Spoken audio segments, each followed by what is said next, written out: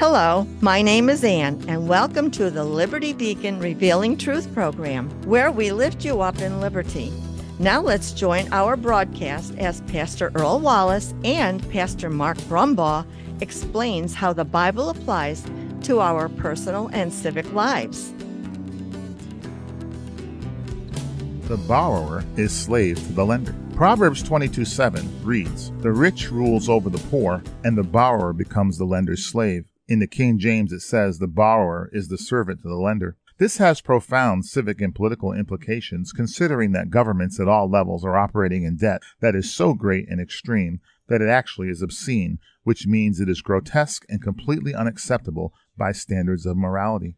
Are we concerned about what the excessive government spending and debt is doing to us in God's eyes and what its implications are for our future generations? The irresponsible people who are pushing government spending tell us their policies are designed to help us. But God's word tells us that who really is benefiting from this incredible debt are those who are making us slaves because of it. This means that those from whom the money is coming, the richest people in the world, the 1% of the 1%, to whom the governments owe so much money, are getting the benefit of enslaving us in exchange for the debt. That is what the Word of God teaches. Now, based on that biblical premise, if we do some analysis, we can see what is going on. One way to be enslaved is through crony capitalism. Here's how the system works. The people who loan the government money get influence in exchange for doing so. They use their influence, which is another word for the favors our politicians owe them, to put their friends, agents, and family members into businesses by procuring government favors called grants and tax breaks. This system is a form of institutionalized theft that violates 10 Commandment number 8, which says, "Thou shalt not steal." Remember, stealing rips both the perpetrator and their victim out of God's plan for both their material blessings. Crony capitalism steals in at least 3 ways. 1, the tax break a business gets comes at the expense of all the other taxpayers spread throughout the community and our entire society.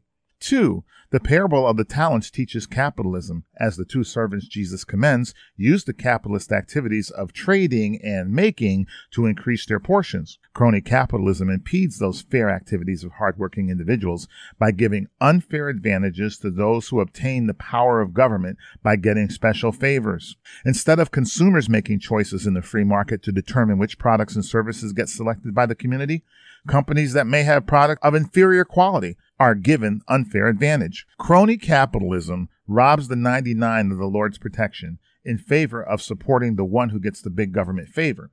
This is the opposite of how God protects the 99 while he also looks to help the one. We may not see the change that make us slaves of the people who continually loan governments money, yet more and more people do not realize how they are losing opportunity to obtain and use free market donations and resources.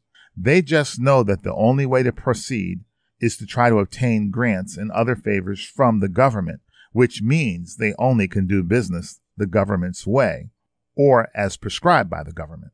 By contrast, it is true free market activity, and this is how we get lifted up in liberty. Thank you for listening. We hope you will join us in fulfilling 2 Chronicles 7:14 by repenting and turning to righteousness through Jesus Christ, so God heals our land. For more information about how the Bible applies to every aspect of life, including civics, visit us at libertycfchurch.org. You can mail us at P.O. Box 235, Latham, New York 12110.